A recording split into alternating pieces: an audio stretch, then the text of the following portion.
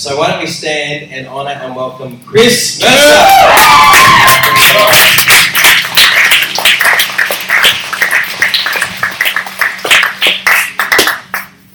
Well, thank you so much, everyone. Last time you welcomed me, you didn't know what you were in for. This time you did, and you still clapped, so I appreciate it. Thank you. All right, so it's exciting to be back. I've been away for the last 3 Sundays, so it feels like years, but it hasn't been too long. But it's awesome to be back with my Forever House family. It's been so good to chat and catch up with some of you before this morning started. Now I want to bring a message this morning using the scripture 1 Samuel 17, verse 17 to 18, and it says, "Now Jesse said to his son David, 'Take this ephah of roasted grain and these 10 loaves of bread for your brothers and hurry to their camp. Take along these 10 cheeses to the commander of their unit. See how your brothers are and bring back some assurance from them.'"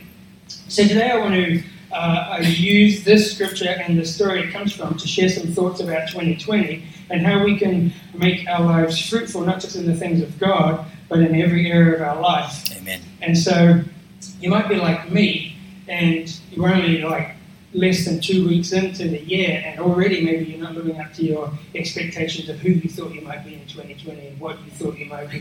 And so is it just me? Because I've already put my foot in my mouth. No, just me. Okay, cool. Love you, brother. I want to encourage you not to give up on yourself, because God hasn't given up on you. Amen. That's So good. we're going to look at how you can own the moment. That's the title. If you're someone who takes notes and you need the title, Own the Moment is our title this morning. So I'm going to pray. Father, I just thank you for the opportunity to share your word this morning. Yes, I Lord. thank you that you would use your words through my mouth. Father, I pray for hearts in this building, every single heart in this building, to be prepared to receive what you have for them through what I've prepared, but not just through what I've prepared, Lord, but through what I didn't know to prepare that you have in store for them. So, Father, I just thank you. I ask you to bless this time this morning together in Jesus' name. Amen. Amen. So I went to an AFL game last year. Some of you might know I'm a Kiwi and I don't know anything about AFL, so went along with some friends. I think this was in about August, and here we were sitting. There's 28,000 people in the crowd, and I thought, well, this could be weird. There must be something to this. And so here we were sitting, and the game started, and things were happening on the field, and the crowd was cheering, and I couldn't see the connection because I didn't know the sport. I don't know what's going on. Why did they cheer for that? What happened? And then something else had happened, and everyone's going, oh, they're disappointed. And I was like, why? I don't know. And so I was sitting next to someone, thankfully he knew a bit about the sport, and so I got an education as we went, and I started to understand, oh, that's good, that's bad. But it occurred to me that if you don't understand the target, the main goal of something, every little part that happens, you don't know the value of it. You don't know the value of it. You don't know how do I attach value to it. And what the 28,000 people, what the 27,999 people knew, not me, was that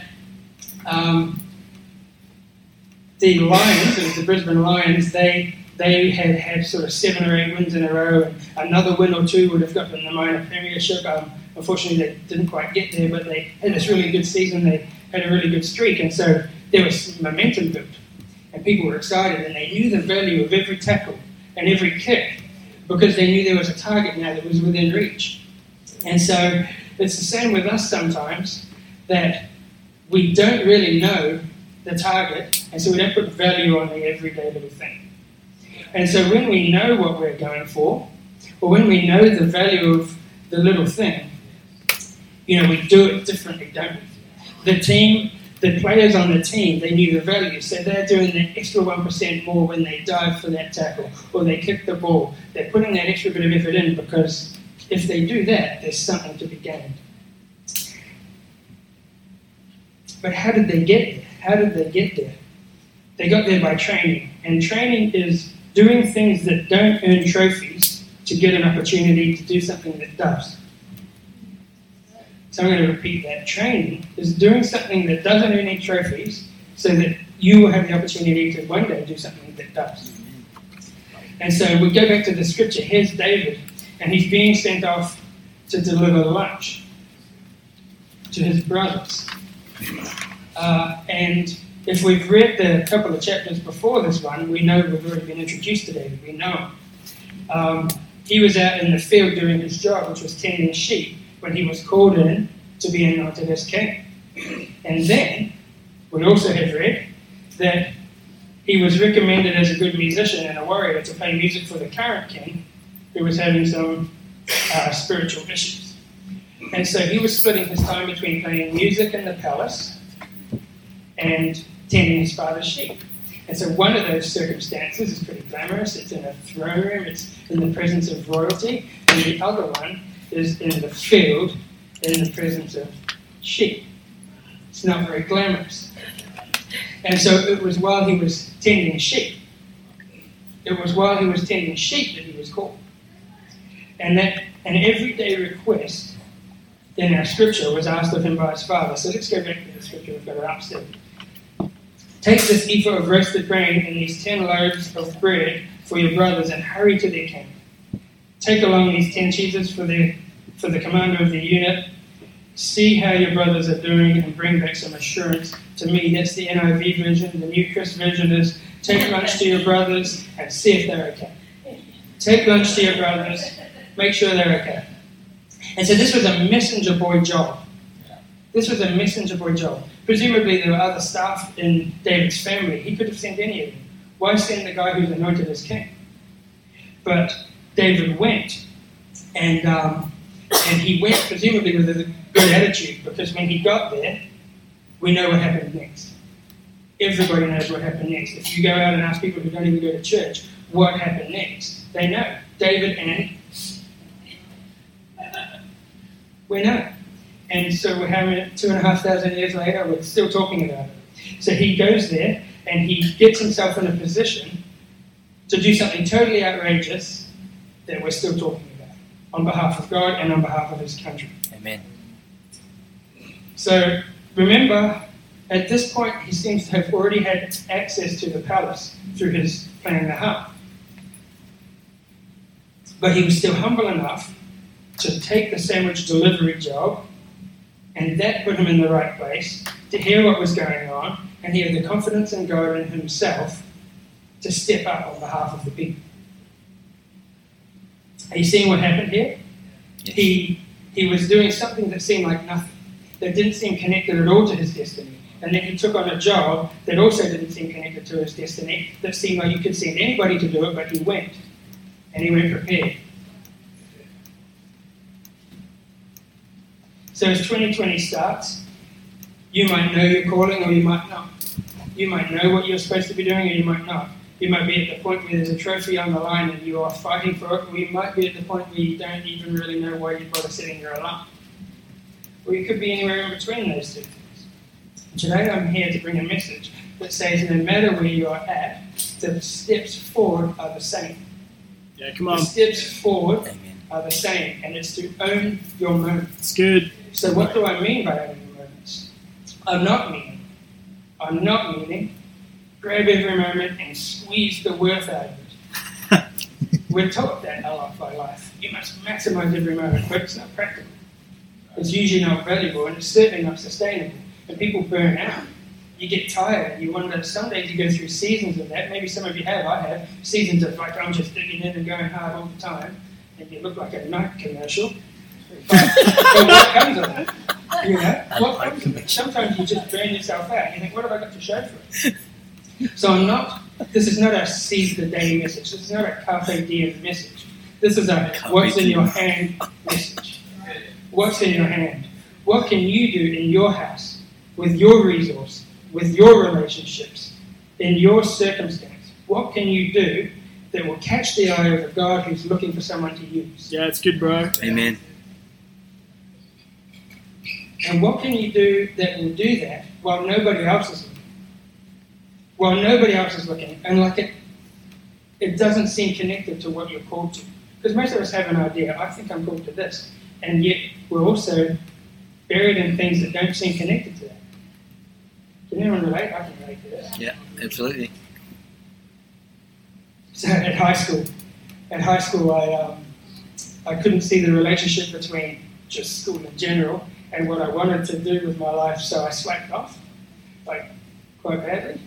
And so I had this one teacher, and his name was Mr. Keenan. He was also the principal, so he didn't have a classroom of his own. So we would meet him at different classrooms each day, and we usually beat him there as a class, and then he would show up and let us in. And he and I used to butt heads, because I got a bit lost. I didn't see the purpose of algebra or whatever, and I was slacking off. And so some days at the door of the classroom, we'd be there and he'd be letting everyone in, and he would stop me at the door and say, "Not today, you're not even going to get a chance to ruin my class today." And I said, "Oh, it's fine. I'm in a good mood." He was like, "Get out." I said, "Oh." So I had to go sit outside his office, and everyone else was doing whatever, algebra. I wasn't listening, so we learned something. But because I didn't see the connection between what I'm doing now and what I want to do, I dismissed it. And I actually finished high school 2 years early. I left high school 2 years early, which I definitely should not have done. It was a big mistake. But it was because I didn't see the connection. And I didn't focus on what now seemed unrelated to what I wanted, with a good enough attitude to at least see it through. And so the moments I'm talking today about owning are not the public moments. They're the private ones. They're digging in at school when you don't see the purpose. They're long hours under a difficult boss. They're winning the battle against your usual temptation, even when it makes no difference to others. Because when I say God's watching, I don't mean he's watching like Mr. Keenan was watching for me to make a mistake and not even let me in the class. He's not watching like that. He's watching because he knows what can come of this if you just focus. And if you just apply yourself. And if you have a good attitude, God knows your potential. He's not looking for you to slip up. He's looking for you to step in. Yeah, come on. Amen.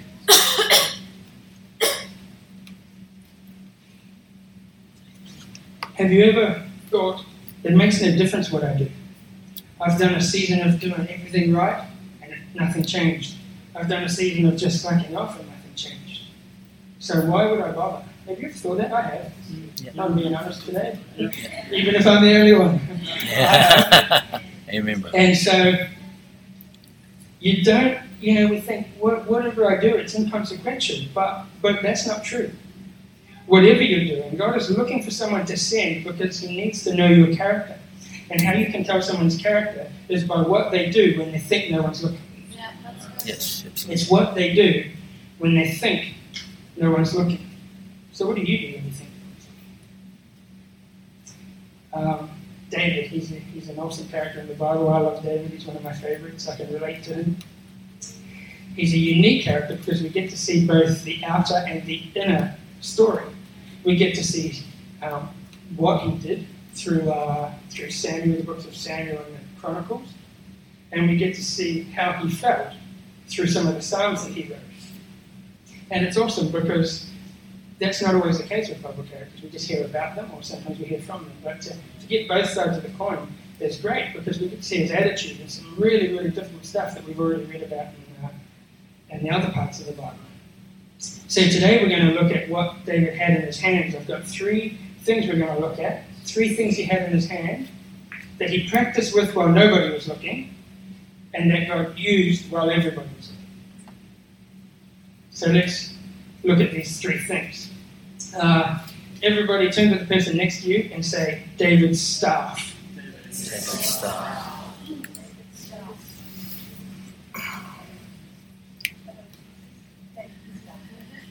Okay, David's staff. Okay, so a staff is not a whole bunch of people who work for you. That's some staff. A staff is like a big stick with a hook on the end, and you use it to control sheep. You come there, you go there, I'll protect you from this. It's like an extension of your arm, actually, is how it's described, as staff. So it gives you a longer reach, and that was the very valuable tool of a shepherd in the ancient Near East. And so 1 Samuel 16 verse 11 tells us, so he asked Jesse, this is Samuel, he's going to anoint a king. And he asked Jesse, he looks at his 7 sons, and no, it's none of them. Have you got another one? So he said, He asked Jesse, "Are these all your sons?" And Jesse said, "There is still the youngest. He is tending the sheep." So what was David doing? Tending the sheep. So Samuel said, "Send for him. We will not sit down until he arrives." And so the staff was probably David's most boring thing that he has in his hand. It doesn't seem that exciting, but it's the one he actually needed most as he went through his life and became king, because it represents his leadership. It represents the way he led his father's sheep and the way he led the nation of Israel later on in his life. So it's an important piece of equipment for a shepherd. Now David is the youngest of 8 sons, and seemingly the least important, because his family didn't even invite him in when they heard, "Oh, Samuel wants to anoint a king. It'll be one of these guys. It definitely won't be David. We won't take him from the sheep." They didn't even consider it. But he was out in the field doing what was right, and God saw him faithfully leading, watching sheep day and night, protecting them, providing for them. And he was faithful with his staff, and he developed his leadership skills out in the field, out in obscurity. But he probably didn't feel like he was developing leadership skills while he was doing it. He probably felt like he was on the backside of the desert being left out of the king choosing parties. But he was doing the job before him with a heart turned to God. Now we know he had his heart turned to God because when God talked to Samuel about choosing a king, he said in 1 Samuel 16:7, "People look at the outward appearance, but God looks at the heart." So remember where David was when God said that. He was out with the sheep. Whether he had a good heart or bad heart, he could have thought to himself, "It makes no difference. I'm here with the sheep either way." But he still went to the trouble of having the right heart attitude. So what about your stuff? We've talked about David's, what about yours? God knows you're in the field. You haven't dropped off the radar. God created you and he has a plan for you. Perhaps you feel wasted in your job. Perhaps the idea of another year like last year just makes you sick. I mean, like Sarah said in worship time, a lot of people had a really difficult year last year, and they're probably looking for something better this year. But God hasn't forgotten you. Amen. He knows where you are and he's watching your heart. So be the best whatever you are. Are you a nurse? Be a good nurse. Are you a builder? Build well. Are you a customer service person? Serve the customers well. Do you make coffee? Do you teach? Do it well. Do you sweep the floor? Do that well. Some of you might know, I sweep the floor. My job is a floor sweeper. And so, I mean, it's the typical example of a nothing job. Street sweeping. And when I was praying about taking on the work a couple of years ago when I started it, I said, God, how am I going to make this significant? This is just not my dream. It's not what I was thinking about when I was slacking off at high school. But there's probably a connection there. And so God showed me the scripture in Daniel where the people say Daniel was 10 times better. Now, did that mean Daniel worked 10 times harder? No, it's probably impossible to work 10 times harder than most people. But what it means is having a good attitude while you do the work. It means that when I sweep floors for other companies, that's what I do. I have to make sure that when I leave, they think they can't do it better. Otherwise, I'm out of a job. And so I do the most mundane job in the world, like it's very important. I have to do it, otherwise I'd have gone insane by now. And I'd be cutting corners, because nobody watches over my shoulder, I'm my own boss. I'd be cutting corners and I wouldn't be doing it right. But who does that suit? It would let me down, it would let my customers down, but most of all, it wouldn't be being true to what I believe. Amen. Yeah, own the moment. Own the moment, even when nobody's looking. So what is in your heart in the season when you're disappointed or bored by what's in your hand? What is in your heart when you're disappointed by what's in your hand?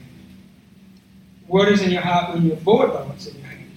God had been looking at David while he was holding just a shepherd's staff. And he's watching your heart in the desert season too. Okay, that's That's staff. That's number one. The second one of three. Everyone say David's harp. Harp. His harp. Okay. So 1 Samuel 16, 18 to 19. It says, one of the servants answered, I have seen a son of Jesse of Bethlehem who knows how to play the lyre or harp. He is a brave man and a warrior. He speaks well and is a fine-looking man. Oh, I can relate to this scripture. Well, don't too much. And the Lord is with him. Saul sent messengers to Jesse and said, send me your son David, who is with the sheep. Who is with the sheep. So we don't actually know the order. I said before that he was tripping backwards and forwards before he met Goliath, but we don't actually know what order all of this happened in. If the order went anointing Goliath and then this, that still helps us, because it shows that David, even though he was having success, he was still humble enough to be a servant. Amen. So the harp, as we know, is a musical instrument. It's probably not the big harp like this that you're thinking of. They had an instrument called a kinnor, and it's quite little. It's like a little wooden thing. It's got about 10 strings, and so that's what he played. And I don't know how common it was to be like a good harpist in the sheep fields of the ancient Near East, but maybe it was common. Maybe they had covers bands. Yeah, maybe David and the Shepherds could come and play at your wedding. That'd be right, eh? I'd invite them. They sound like they'd be good. Bruno Mars. David and the Brothers, yeah. David and the Rock Singers. Yeah, we know he was good with rock.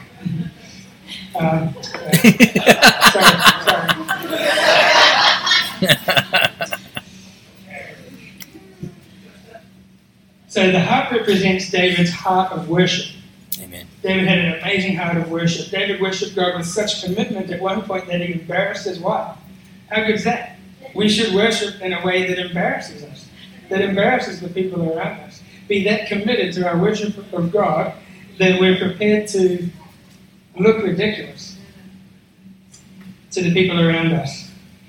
But God described David as a man after his own heart. So you might look ridiculous to those around you. But what's God watching? What does God see when he sees your worship? And if we want to know the depths of David's worship of God, we have a record of it. David wrote at least 73 of the 150 Psalms, and most of it is designed to go with music. He was a songwriter. And what a powerful songwriter. We still sing a lot of his lyrics today. So what about your harp? The good news is we don't have to know how to play the harp or sing, praise the Lord. We don't have to know how to be good at those things, because we have Spotify and iTunes and Hillsong, amen? But owning the moment means worshipping God when you don't feel like it. Worshipping God and having a heart that sings His praises in the background of everything you do. Because if it's in the background of everything that you do, it will soon become the foundation. It will soon become the foundation, your heart of worship to God. And it might mean putting the music on in the car and singing and taking those moments to praise God. But it's not just about the music. It's about an attitude of praise, of thanksgiving, of worship towards God in every little moment. Everything you do. Now, putting time aside to allow your lips to praise God for just being God is really, really vital. Yes, amen. And it will have a huge impact. Daily worship like that will build a culture and an atmosphere in your life that will lift you up out of whatever's going on around you, out of wherever you feel stuck. This will lift you up. But it must come from the Spirit. John 4:24 says, Jesus tells us, God is Spirit, and His worshippers must worship in the Spirit and in truth. He said God is looking for those people. God is looking for hearts that are worshipping Him in spirit and in truth.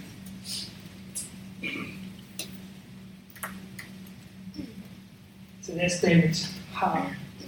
David's heart and your heart of worship. David's sling. Everybody say, David's sling. David's sling. David's sling.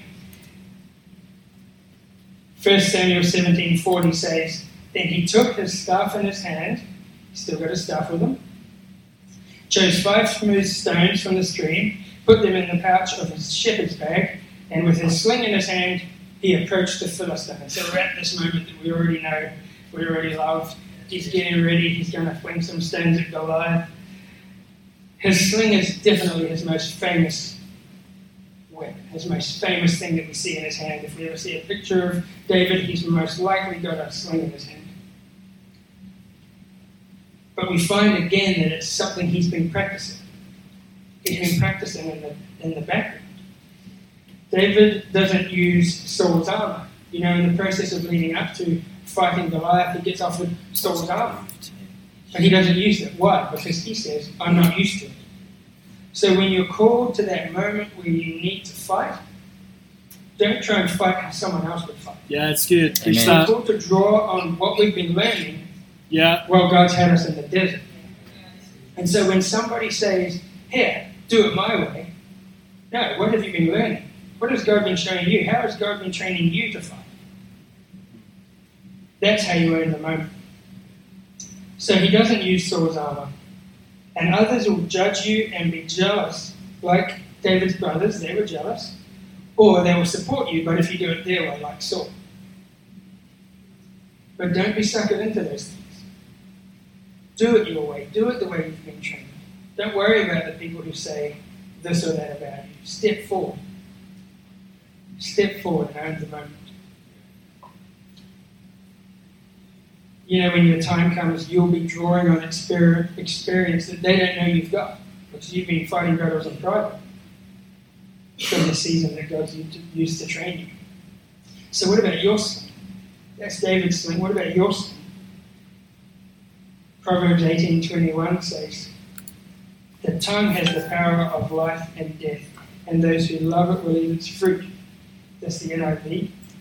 The Message says, words kill, words give life. They are either poison or fruit. You choose. And that's our greatest weapon, our tongue. Pastor Brad mentioned it just at the end of worship there. Our tongue, what do we declare? This is going to be a decade of declaration. I like that. That's good. So what are you declaring?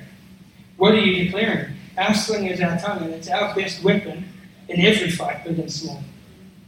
The enemy has a usual defiance, we read, and he releases it through his tongue. He speaks it.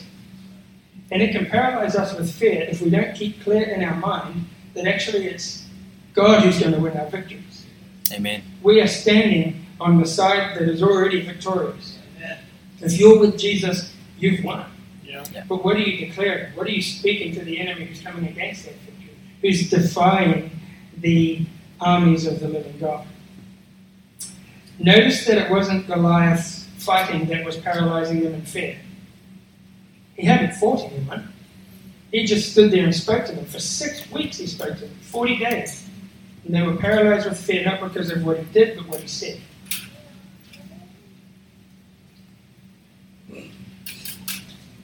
We have our own word, though. And we can use our mouth to declare it. Amen. But so many of us don't store it in our hearts or release it from our mouths. We don't bring the word to everyday tasks, do we? We bring it to certain things. There's a problem in my life or whatever. But are you declaring it over your work every morning? What are you declaring it over? Are you bringing the word to everyday tasks and owning those little moments? David said to the Philistine, you come against me with sword and spear and javelin, but I come against you in the name of the Lord Almighty, the God of the armies of Israel, whom you have defied. He just declares it straight back at him. You've been saying this, but whatever. You've come against God, and that will not stand. And we need to get that attitude about us. So I want everyone to stand up now. Okay. I want everyone to stand up now, because so many of us, we haven't been doing this. And I'm going to stand up here because I'm going to demonstrate something. So what I want us to do is, I'm going to get us to close our eyes in a minute so none of us feel stupid doing this, myself included. But get your pointer finger like this. I want you to close your eyes and imagine the thing that's stopping you from stepping into what you know God has. Imagine it. Picture it staring you in the face right now. I don't want you to point at it and repeat after me. Enemy, hear me. Enemy, hear me. In the name and the authority of Jesus. In the name and the authority of Jesus. You will no longer keep me from what He has. You will no longer keep me from what He has. Your head is coming off. Your head is coming off. And I am having the victory. And I am having the victory. In Jesus' name. In Jesus' name. Amen. Amen. Amen. High five someone and take a seat. And say, yeah, I got the victory. Alright, musicians, if I could invite you up to the stage.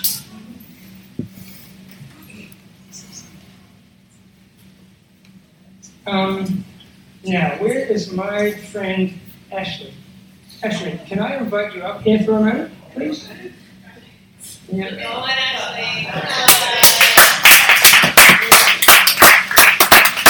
Ashley, now, in June, God showed me something and I've been bursting to tell you, but God said, no, it's going to be on a certain date. And so I felt like today was the day, and so He said this. Are you feeling comfortable up here? Not really. You're okay? Okay. But it was like, as you step out, so I invited you up here, and I actually have something for you. It is here. And God said, as you stepped up here out of your comfort zone, and I gave you that, God says, I'm going to call you out of your comfort zone, and I'm going to provide for you as you step out. And it's going to be a time of you breaking out, because you're like really sweet and gentle in how you approach things, but God says, I'm awakening a lioness within you. And you look at other people and you think they're powerful, but God says, you are powerful. And I'm going to call you to begin to take down things and go to places that other people in your family, other people in your world haven't gone. And you're going to begin to step out and cover new ground and take new ground for God. And because He says you're not meek, you're not withdrawn. You're going to begin to step out and be that powerful person. And He's going to provide for you in the natural, and He's going to provide for you spiritually as well. He's going to equip you to go and take these battles. You're going to have your staff and your sling with you. And it's going to be a time where you're going to, I didn't even know I had this in me. And I said, all along you've had it in you. Amen. All along you've had it in you. So step out, be bold, be courageous, listen to God, and take each step. And I'm just excited to see it. And we all are. Thank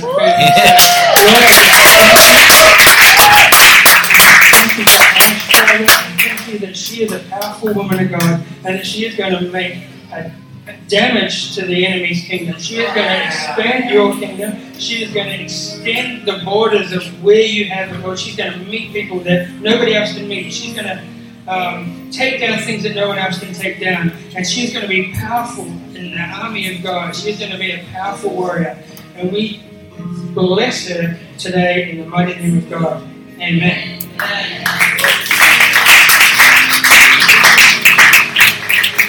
So I've had that in my mind since June, and it's going to create some space for something else because it's been occupying. But I felt like God said, do it publicly, because I could have said that to Ash any number of times in the time since June.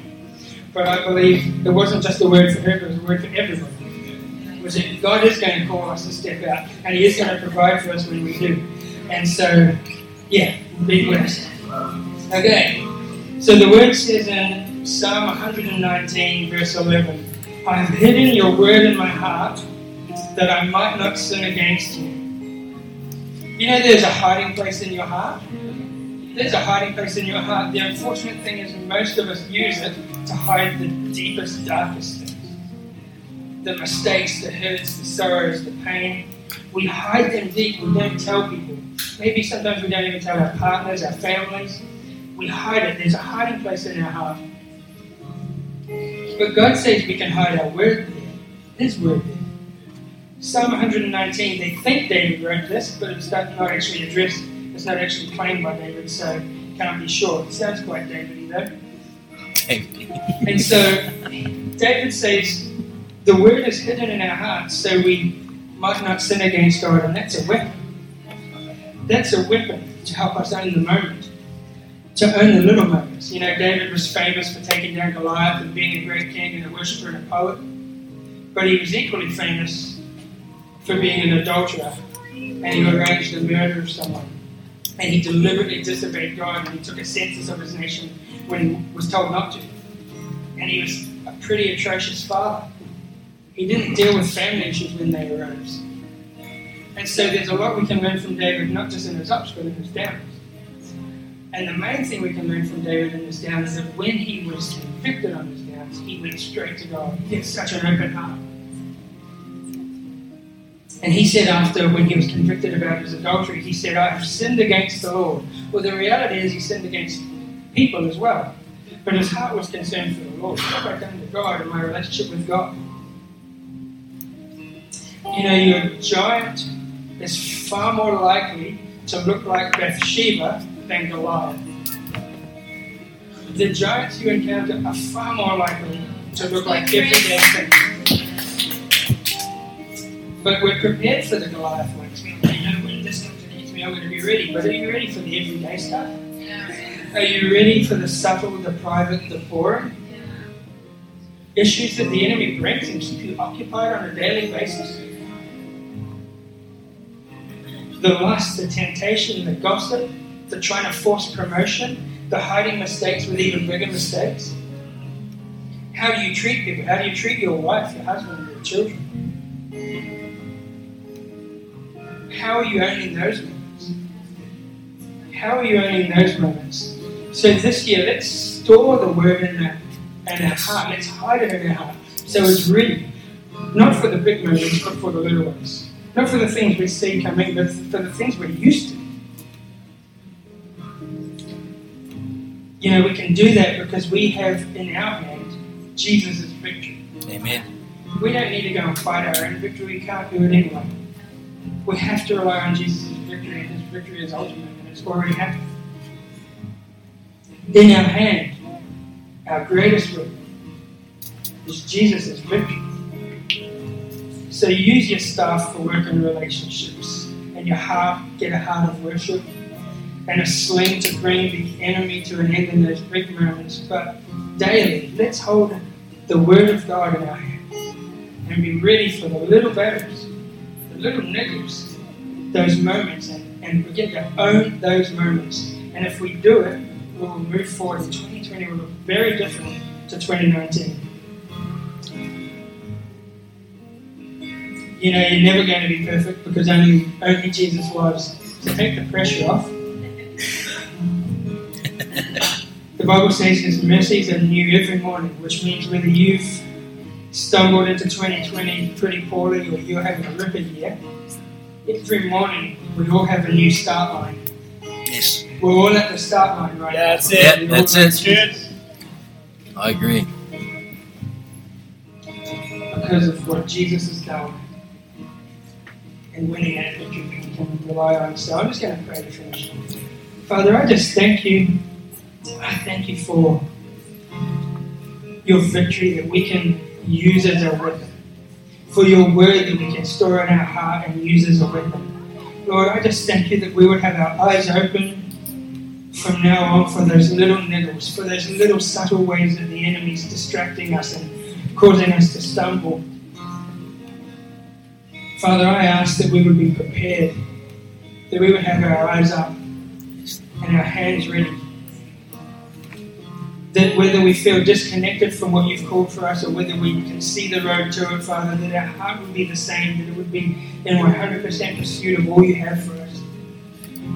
That it would be a vertical relationship. Lord, that we wouldn't be disappointed by what's in our hand, but we would be excited by what's in our heart. So, Father, I declare a fresh vision over every single person here.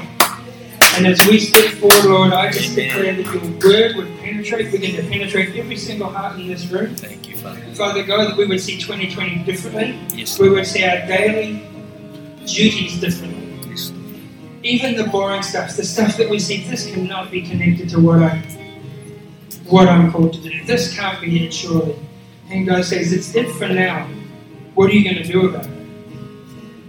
So, Father, I just thank you that you're with us in the daily grind, that you're with us whether we're excited about where we are or whether we're disappointed.